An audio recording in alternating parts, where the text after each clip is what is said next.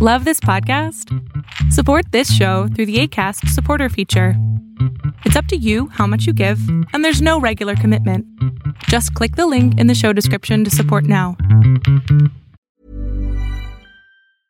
I'm Sandra, and I'm just the professional your small business was looking for. But you didn't hire me because you didn't use LinkedIn Jobs. LinkedIn has professionals you can't find anywhere else, including those who aren't actively looking for a new job, but might be open to the perfect role, like me.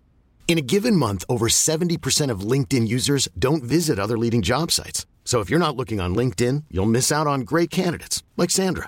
Start hiring professionals like a professional. Post your free job on linkedin.com/achieve today. Ever catch yourself eating the same flavorless dinner 3 days in a row? Dreaming of something better? Well, HelloFresh is your guilt-free dream come true, baby. It's me, Keke Palmer. Let's wake up those taste buds with hot, juicy pecan-crusted chicken or garlic butter shrimp scampi. Hello Fresh.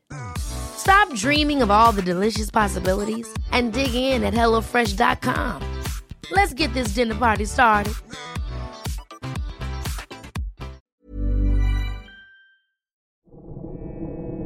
You're listening to a Big Heads Media podcast. Tonight, we talk about some good old classic alien encounters. All that and more on Small Town Secrets.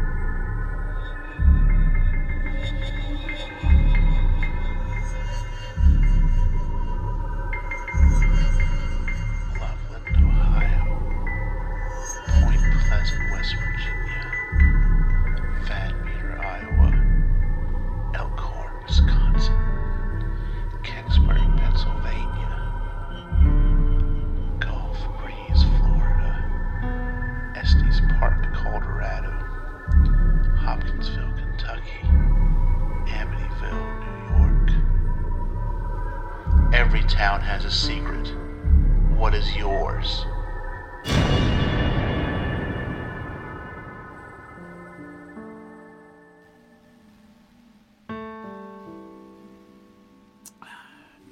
Damn fine coffee at 1 in the morning. Hello, everyone, and welcome to episode 2 of season 3 of Small Town Secrets. And yeah, drinking coffee at 1 in the morning to keep me awake.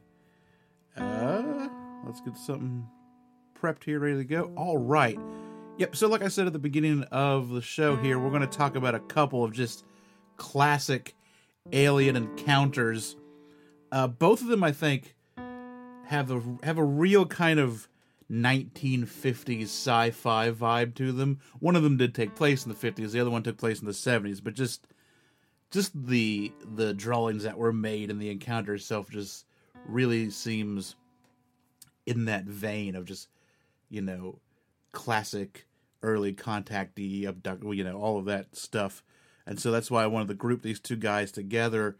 We're going to be talking tonight about Flatwoods, West Virginia, and the Flatwoods Monster, the Green Monster, the Green-Eyed Monster, the Braxton County Monster. Once again, one of those stories with a thing that has many names. And then we head over, or down, south, I suppose, very south, Gulf of Mexico south, to Pascagoula, Mississippi, and talk about the Pascagoula alien abductions. So that is what we have on tap for the show tonight. Of course, we're going to do some local headlines. We'll have our first update to a story that we've previously talked about. And like I said last week, I'm going to do the small town secret that I didn't do last episode just because it was technical difficulties and I wasn't feeling great, and I just decided to kind of get that episode done. But so far tonight, so good. Haven't had to mess with anything software-wise. Feeling pretty good. So let's get 302 in the bag so that we can all enjoy it. But before we do that, I'm going to play a promo from another Big Heads Media podcast. This one, a true crime podcast called Over the Rainbow. So take a listen, check them out, and I'll be back pretty soon. Hey there, Rainbow Warriors. I'm CJ, host of Beyond the Rainbow, True Crimes of the LGBT. Q. Okay, my specialties do not include acronyms, but they do include true crime stories. Join me as I put my spin on some crimes that you might have already heard about, such as the Matthew Shepard story and the Pulse nightclub mass shooting in Orlando, Florida. I also touch upon some stories that you might not be so familiar with, such as the murder of transgender Gwen Araujo and the abusive relationship of Becky Reed and Lindsay Vox. Crimes against and by the LGBT community is nothing new, but it is a relatively new concept for a whole podcast to be dedicated to it. You can find Beyond the Rainbow, True Crimes of the LGBT on almost all podcast apps. You can also interact with us on Facebook, Instagram, and Twitter. Remember, it's not a crime to be gay, unless you're a murderer. So yeah, give them a listen, give them some support. I think they're actually pretty new. I don't even know if I have them followed on Twitter yet. I'm going to have to take care of that. But let's get on to our show. Our show. I guess it is all of our shows. I just do all the work. And we're going to talk about, like I said, Flatwoods, West Virginia, and Pascagoula, Mississippi. Actually, Pascagoula may be the first double city. Like, I know I haven't talked about it yet, but there's also this really weird, I guess you would call it a true crime case that I believe also happened there about someone that used to break into people's houses and cut their hair. Happened back in, like, I think the 20s or the 30s or something. So this might not be the only time that we talk about this town, this little, actually it's really more like a city, but a small city. So it counts. Damn it. And, but nope, tonight, no hair cutting. Tonight we're going to talk about aliens? Maybe not. Maybe something else. Well, let's just get into it. Let's talk about Flatwoods, West Virginia, and the Flatwoods Monster. Even though Flatwoods was incorporated in 1902, it shows up on maps dating as far back as 1873. It's a small place with a population of just over 270. And like Point Pleasant to the north, it's a small, quiet place in West Virginia that harbors a strange tale. The tale starts like a sci-fi movie from the 50s. On September 12th, 1952, brothers Fred and Ed May, which I'm going to go on a limb, I'm not sure, but I feel like they're probably twins. I've seen pictures of them, and their names rhyme, which usually goes towards them being twins. But Fred and Edward May and a smattering of friends were playing at a school playground. And at around 8:15 p.m., they watched something streak across the sky. The boys watched it come down on a hill on the nearby Bailey Fisher farm off of what is now Depot Road. Earlier that day, 6 UFOs, disc-shaped UFOs, were seen over the area. 4 of them were tracked as far south as Alabama, and one of the discs was rumored to have come down in nearby Gassaway, West Virginia. I believe, I hope I'm not mixing up encounters, but that it was reported as, someone reported it as a plane had crashed, and, the police go out there, the fire department goes out there, and they can't find anything. They can't find any wreckage, they don't find a plane, they don't find a crash site, they don't find anything. The inquisitive group of boys ran off, determined to find out what the thing was. Ed and Fred May's home was actually on Depot Road. So because of this, the boys stopped and told their mom, whose name was Kathleen, what they saw. So, like, to get to this hill, they literally had to run by their house and stopped and told their mom about it. She decided to go up the hill with them.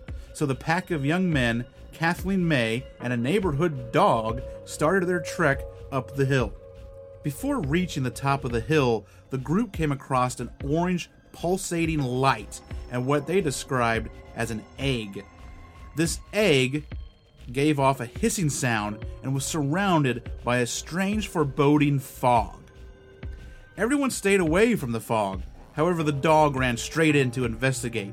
The dog let out a howl before turning tail and running back into town, where it apparently vomited and then died. Back at the hillside, things were about to get even stranger. 2 beams of light emerged from the fog. One of the May boys fired his flashlight in the direction of the beams, and what came through the fog was described by Ed and Fred as a large 10 to 12 foot mechanical thing with a spade-shaped head and claw-like hands. The beams of light were shooting from its eyes. They maintain it was some sort of machine, or perhaps some sort of vehicle being driven by something. They estimated the height due to a large tree it stood by, which has since died and rotted away. So yeah, this is very interesting. I got a lot of this information from the Small Towns Monsters documentary, which I have linked to in the show notes that you can go check out. I think you can rent it right now on Amazon for a couple of bucks, and it's a pretty good one. It's got, I think, one of the best intros to any of their documentaries that they've ever done. All of them great, but man, the intro to that one is just really well pulled off and just great information.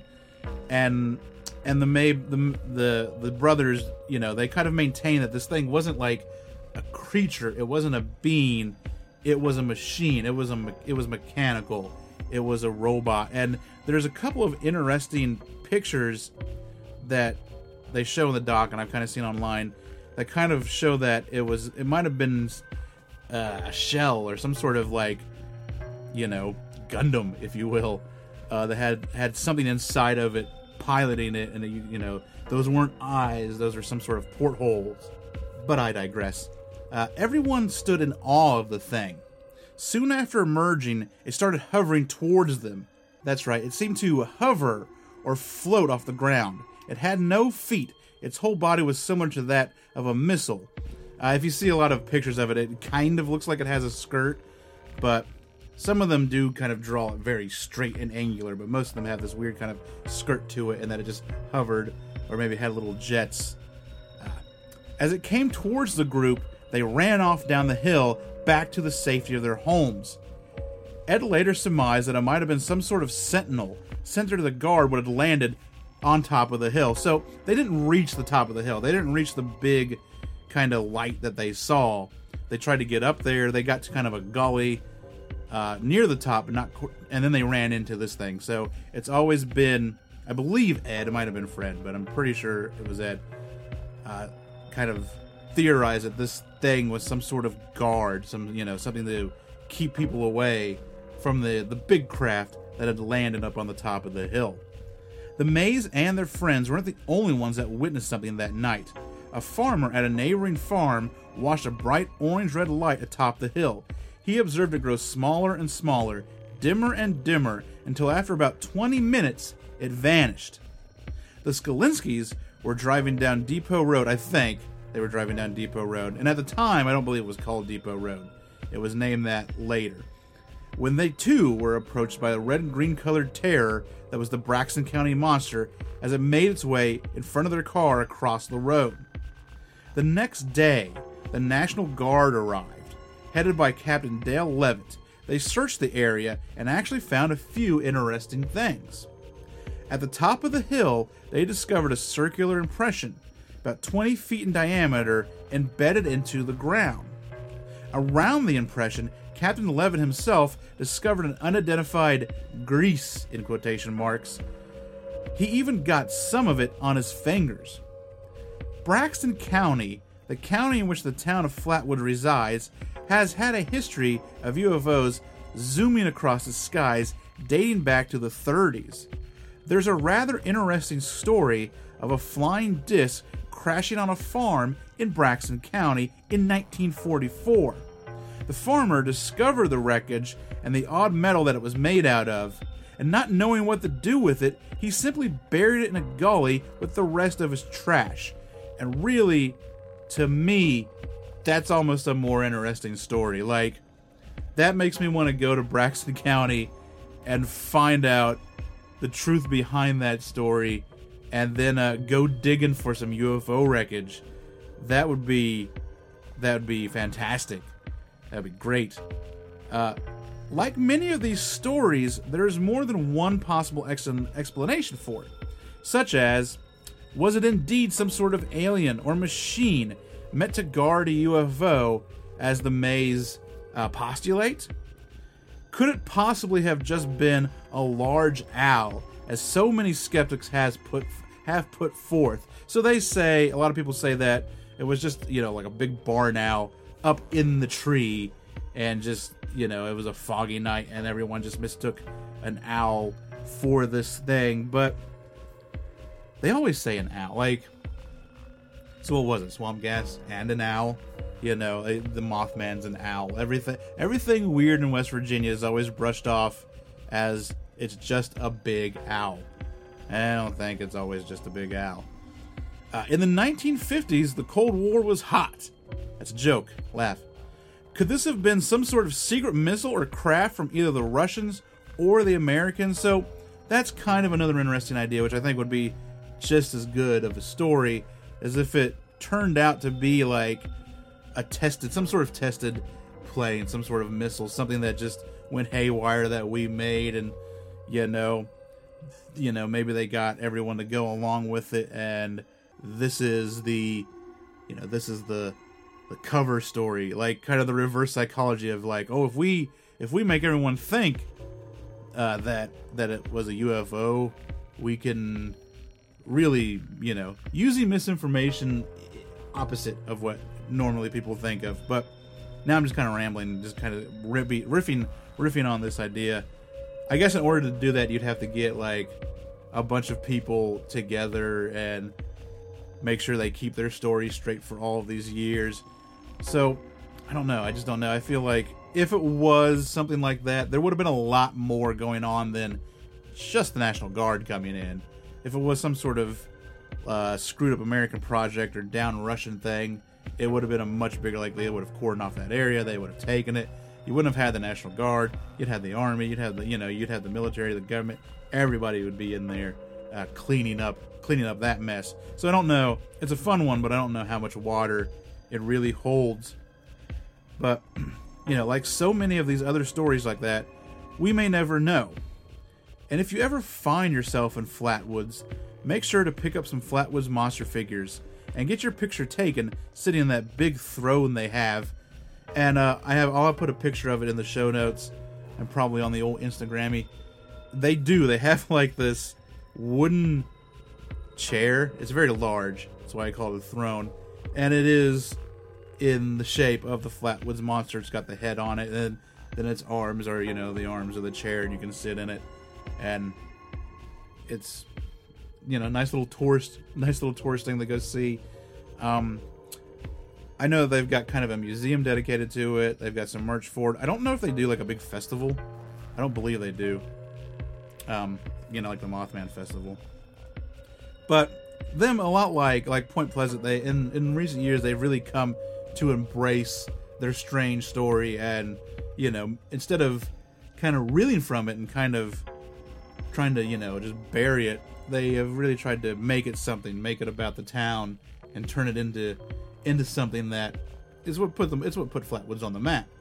And embrace it, make it yours, and don't run away from it. And just like I said, just like Point Pleasant, they're really doing that. And I like to see that a lot of these small towns are kind of embracing their strangeness. The next story will also have a little bit of that going on. But the Flatwoods monster is great. Like, I have seen so much great artwork about it.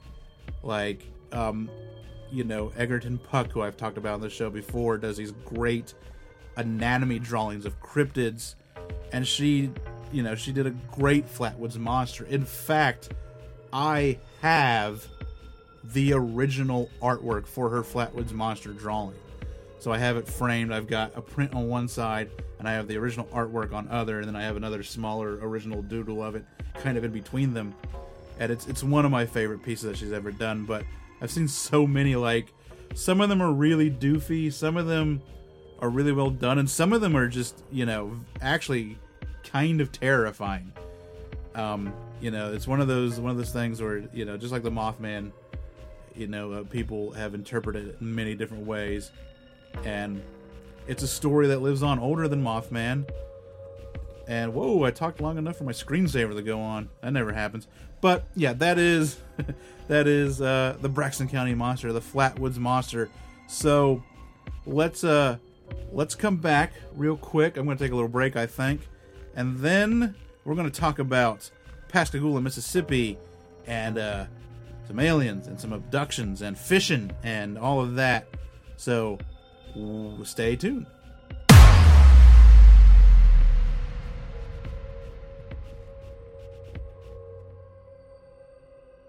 The small city of Pascagoula, Mississippi is located in Jackson County at the very southern end of the state, right next to the Gulf of Mexico. The city has a population of 22,392.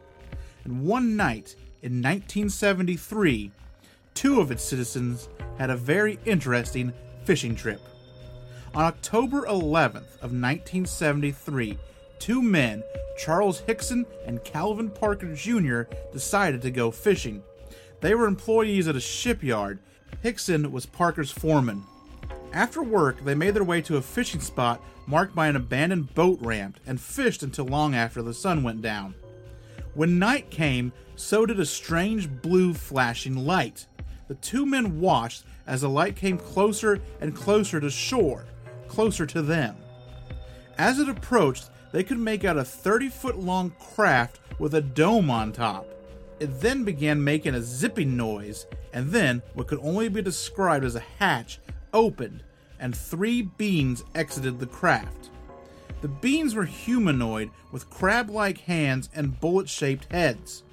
On their heads were 3 pointy protrusions where you would expect to see ears and a nose. They did not appear to have eyes.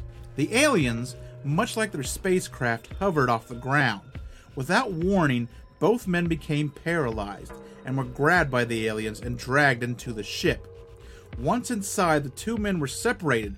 Hickson stated that they were examined by what he could only describe as a quote-unquote big eye. I think kind of a mechanical thing that made mechanical buzzing noises.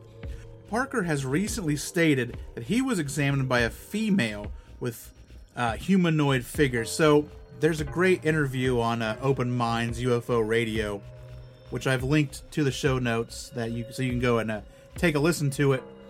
But he kind of talks about how he just had a feeling that this being was of the female persuasion, and it had humanoid features. It had eyes and ears and nose and all of that stuff. So, judging by that, I'm going to say that what they saw outside, the things that came out of the craft, what he calls the ugly ones, was maybe it had to be some sort of kind of like spacesuit. Maybe these whatever these are couldn't for some reason breathe our atmosphere. So what that was some sort of suit, and that these things actually probably looked more humanoid than what a lot of people originally thought. He goes on to tell that she inserted her fingers into his nose and perhaps left something inside. After the abduction, they were taken from the craft and placed back on the ground. After they came to, they ran to the sheriff's department and gave them their story. The men were questioned and questioned, but never broke from their story. Both men were checked for radiation, as they did say they felt ill after the event, but nothing harmful was found. Parker did have a strange puncture mark in his arm that had not previously been there. The next few days at work became a nightmare for them. Somehow, the media had gotten wind of the event. Thousands of reporters and believers flocked to the small town in search of a story, or perhaps aliens themselves. The media became so overwhelming that the shipyard Parker and Hickson worked at offered to pay them to take a couple weeks off until it all died down. A few days after the incident, Dr. J. Allen Hynek himself came to investigate the incident, and in that interview, it's kind of funny. He says that he wanted to go check out the scene, but the grass on the shore became so thick that they couldn't even get back there, and they all just kind of gave up. The men had very different reactions to what happened to them. Hickson relished in the attention and the story, telling anyone who would listen. He even wrote a book about it in 1983. Parker didn't want to talk about it. He would quit days later and find another job.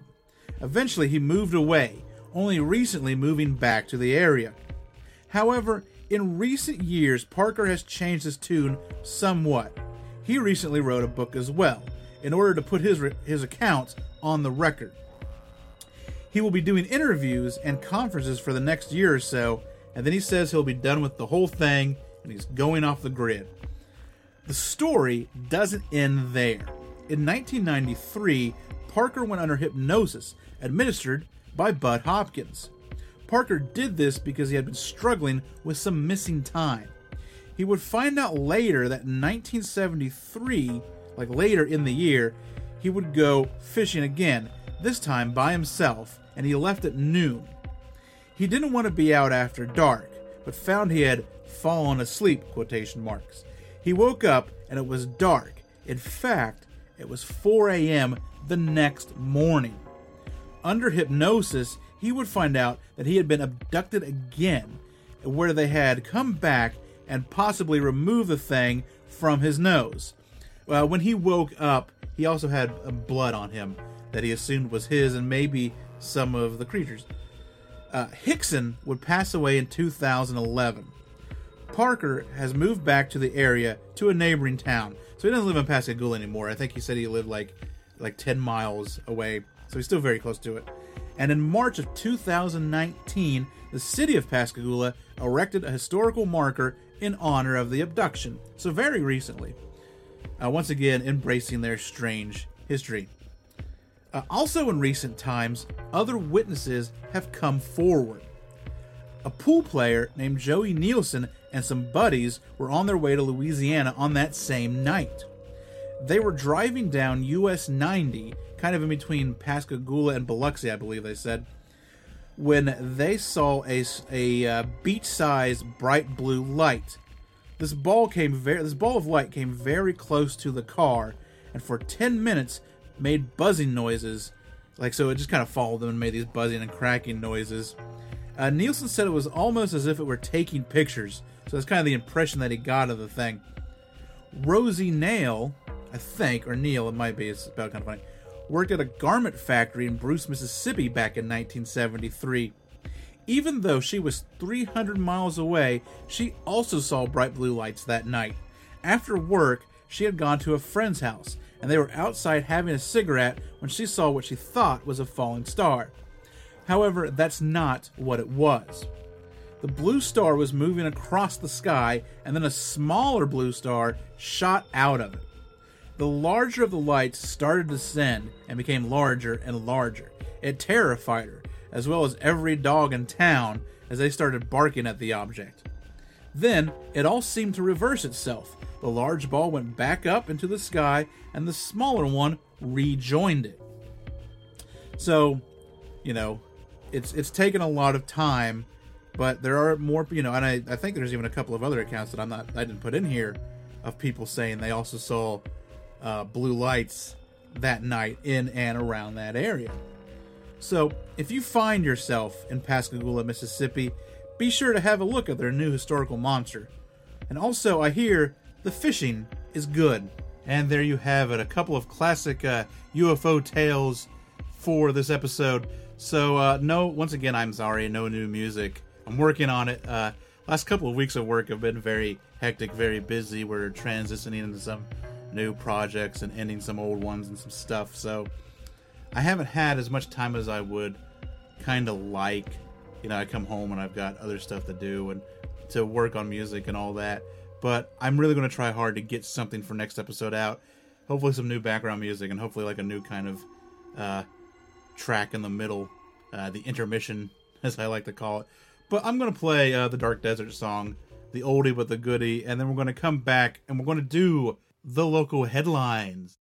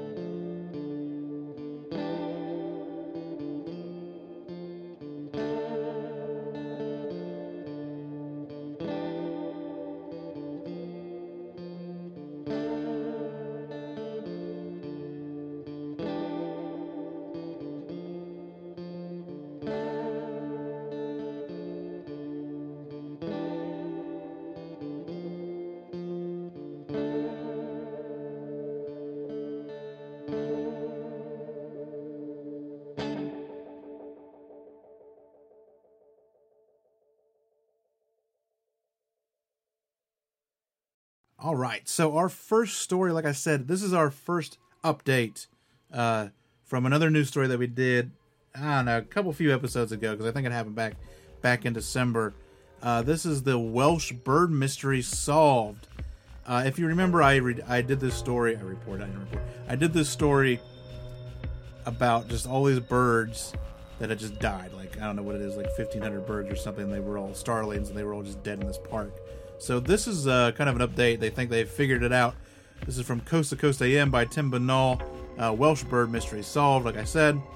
Authorities in Wales appear to have solved the mystery of a bizarre incident last month in which hundreds of starlings suddenly seemed to drop dead in the middle of the road.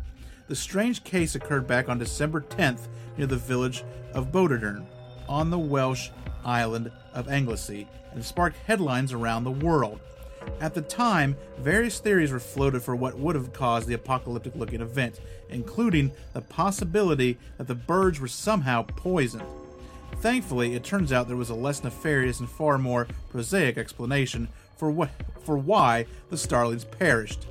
In a series of tweets provided to the public with an update on the case, Rob Taylor of the North Wales Rural Crime Department explained that 35 of the approximately 200, maybe not 1,500, dead birds found on the pavement were collected for examination.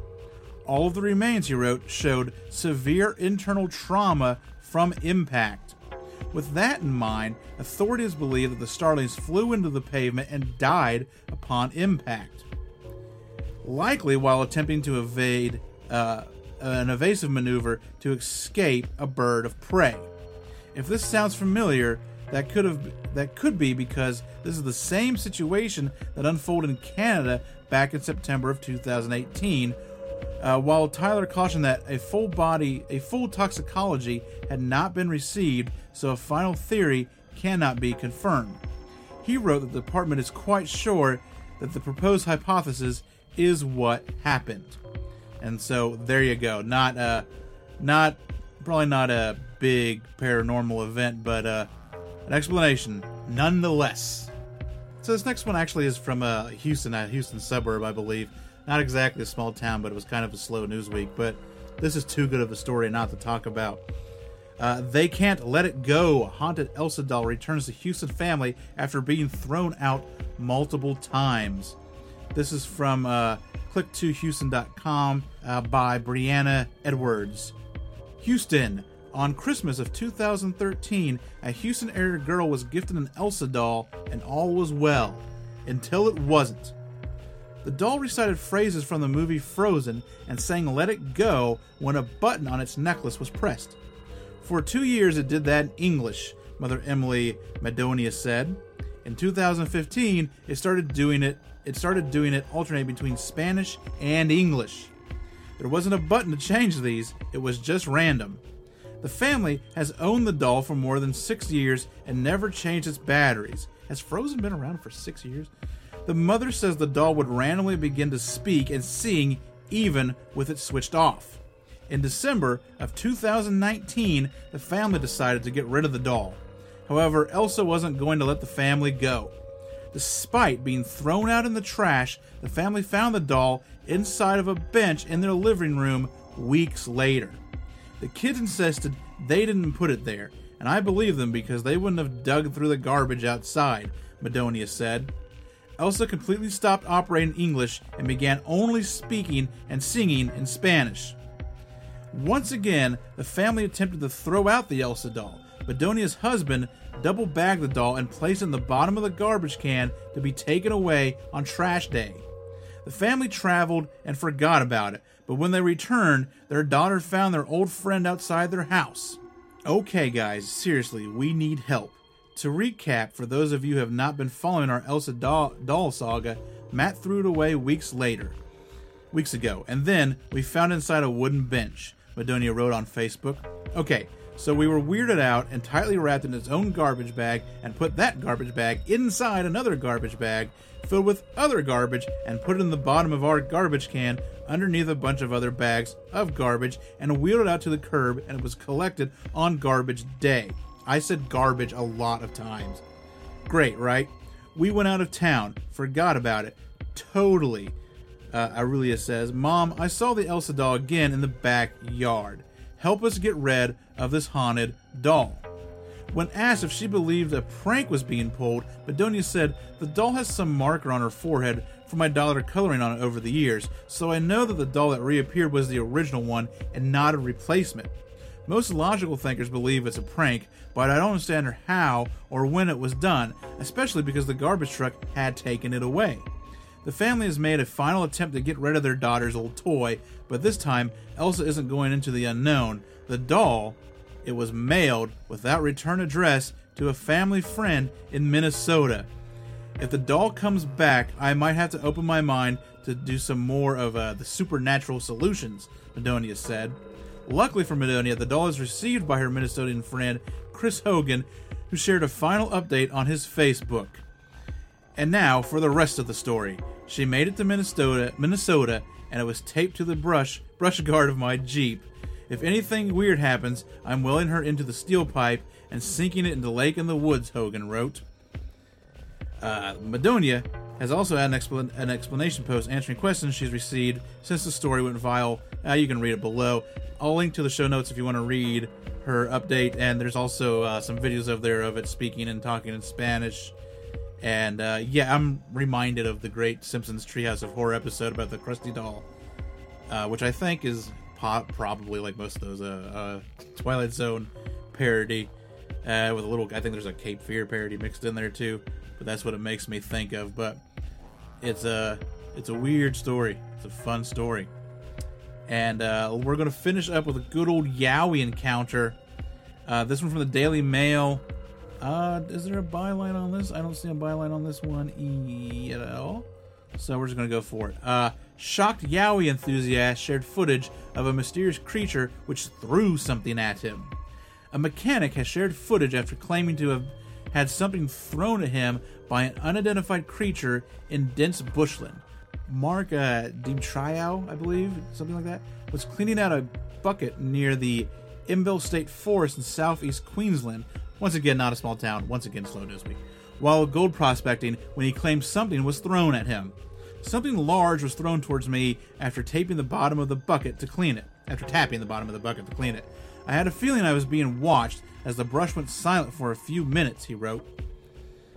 Then there's some pictures. I'm going to scroll down to the rest of the article. So this is what I filmed. It moves to the left after I moved. Sorry about the video, as I was watching it as well, so I kept dropping my phone down. It's large and black. I really hope you can see it. I was in the Imbo State Forest. After taking out his phone and filming the dense area of bush, he can be heard trying to coax whatever he sees out of the bush. I can see you looking at me, he is heard saying as he continues to film the thick scrub. Mr. Dimtrow, however, then tried to encourage whatever he was seeing to come out. He said it was a large log which was thrown his direction, which made him feel uneasy. It threw a log towards me and was looking at me when I moved closer. It moved, but was still there, he claimed. The video immediately got attention on social media users, with many asking Mr. Dimtrow what he thinks he saw. And I know I've pronounced his name many different ways, so one of them is going to be right. No idea what it was, but it didn't mind watching me, he wrote. I was trying to film and look with a pick in my hand, as it was a bit worrying. I left straight away. He said he plans to go back to the same spot and to try and find any evidence of what it was, including footprints. A number of social media users were also quick to comment on the video. What do you think it might have been? Are you sure it wasn't just a dark bit of bushland, like a shaded area so you couldn't see anything really? One user asked. It threw a log at you. What? But you sure it didn't fall from a tree above? Another asked. Mr. Dimtrow conceded it was possible the log had fallen from a tree. I hope it just fell from a tree. It's one of my favorite spots for orchid picks, and I want to keep going there, he said. Cryptozoological researcher Gary Opit has heard tales of yowie sightings in the same Imbo State Forest. Another woman told ABC that her friend saw yowie in the same region in 2014. It was a very good friend of mine, and I do believe everything she tells me, and she was also with another friend of who I know quite well and who is a school teacher, and neither wants to be named for fear of being ridiculed, she told the publication. So, always a good yowie story to be had. And that has been this week's local headlines. Going to hear a boom, and I'm going to come back and we're going to talk about some small town conspiracy stuff, a murdered police officer, and we'll finish up this episode.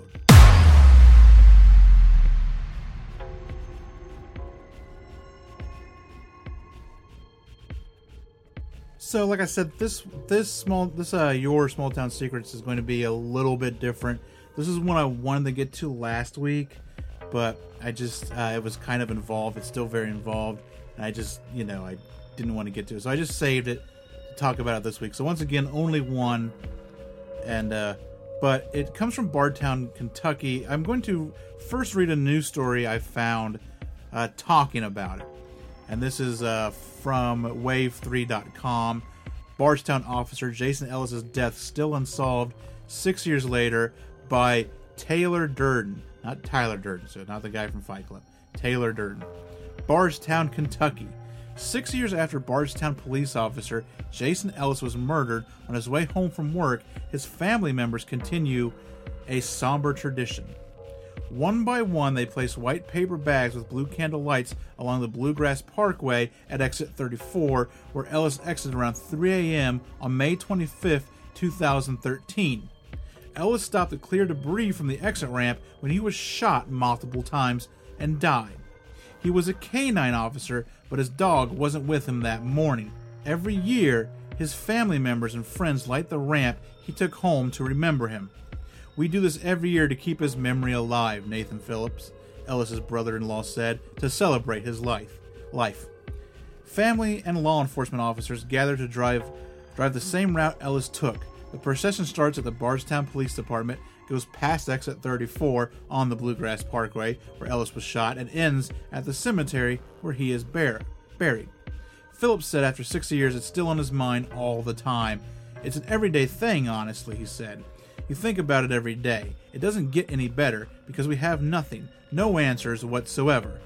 No arrests have been made in the case. The FBI is offering a $50,000 reward for information leading to the identification, arrest, and conviction of the individual or individuals responsible for Ellis's death. He was just such a great guy, and it's hard on us to know what happened to him, because we miss him every day, Phillips said. Bardstown police officers walk and work and see memorials and photos of Ellis every day. They, too, can't believe it's been 6 years. We try to do our job the way Jason would have wanted it done, as if he were here, Bardstown officer Michael Clark said. Clark was working with Nelson County Sheriff's Office at the time of Ellis's death. He and Ellis graduated from the academy together. Jason wasn't just an officer, he was a friend, Clark said. More importantly, he would be known as a father and a husband. He would want to be known as a father and a husband. So that is just a little kind of updated story on what is going on.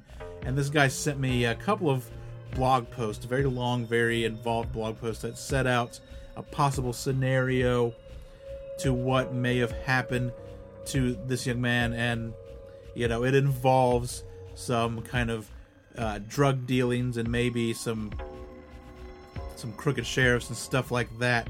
But there's a lot of characters involved in this story and what people have dug up or what this person has dug up.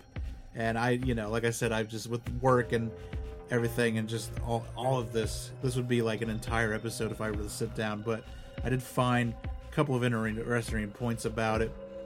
And I think it's something that needs to be looked into and something that needs to be solved. But I'm going to link to all that in the show notes. So if anyone wants to dig into a possible small town conspiracy and an unsolved murder, then I will give you the resources to do that. So I would like to thank Richard Caldwell from Bardstown, Kentucky, who sent in those original blog posts, and we'll see what happens with that on down the road. So that's going to be the only one I think I'm going to do today. Hopefully we'll get back up on that and have a couple more coming in. I want to line up a couple of interviews with some people too, so we'll get cracking on that as well. But that's Your Small Town Secrets for this week, and pretty much the end of episode 2. So thanks everyone once again for listening. Thanks for continuing to listen. Everything has really been great, getting a lot of traction on social media, starting to see more engagement on everything, which is really great. Starting to see listens kind of go up, which has been fantastic. So, that's episode 3.02. Let's plug everything. Go to stscast.com. There are so many things that you can do there. Show notes are there.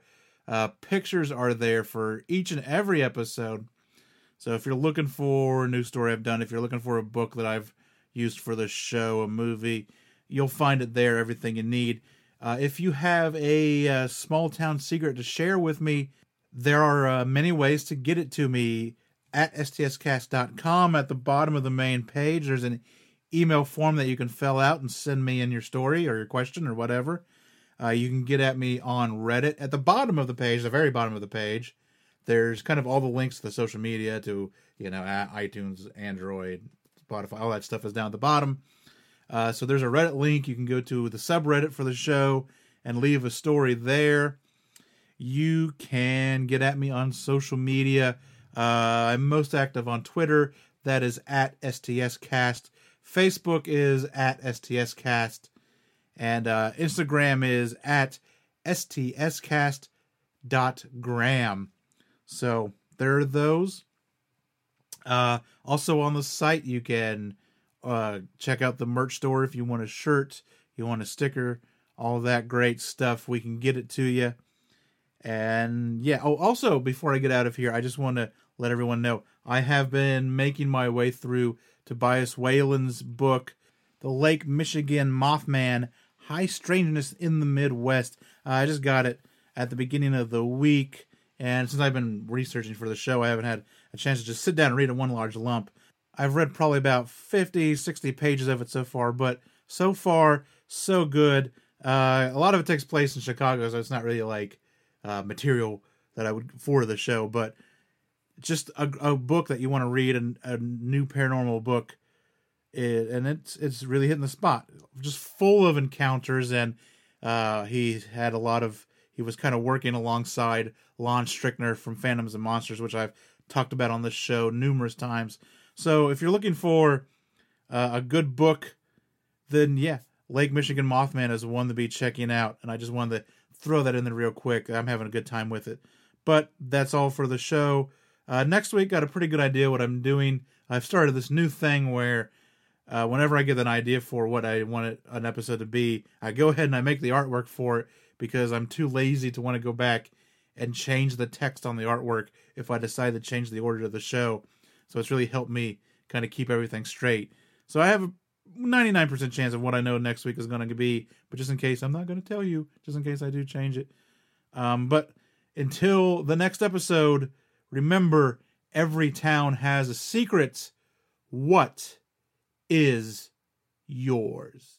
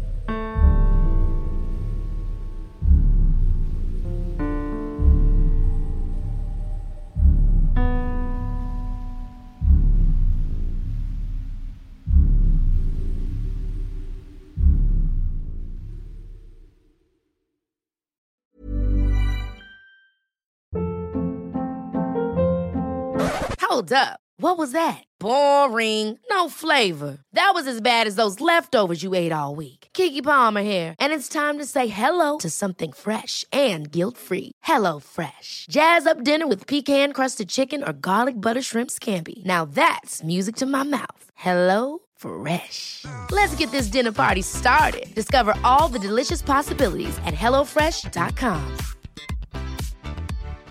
Why don't more infant formula companies use organic, grass-fed whole milk instead of skim? Why don't more infant formula companies use the latest breast milk science?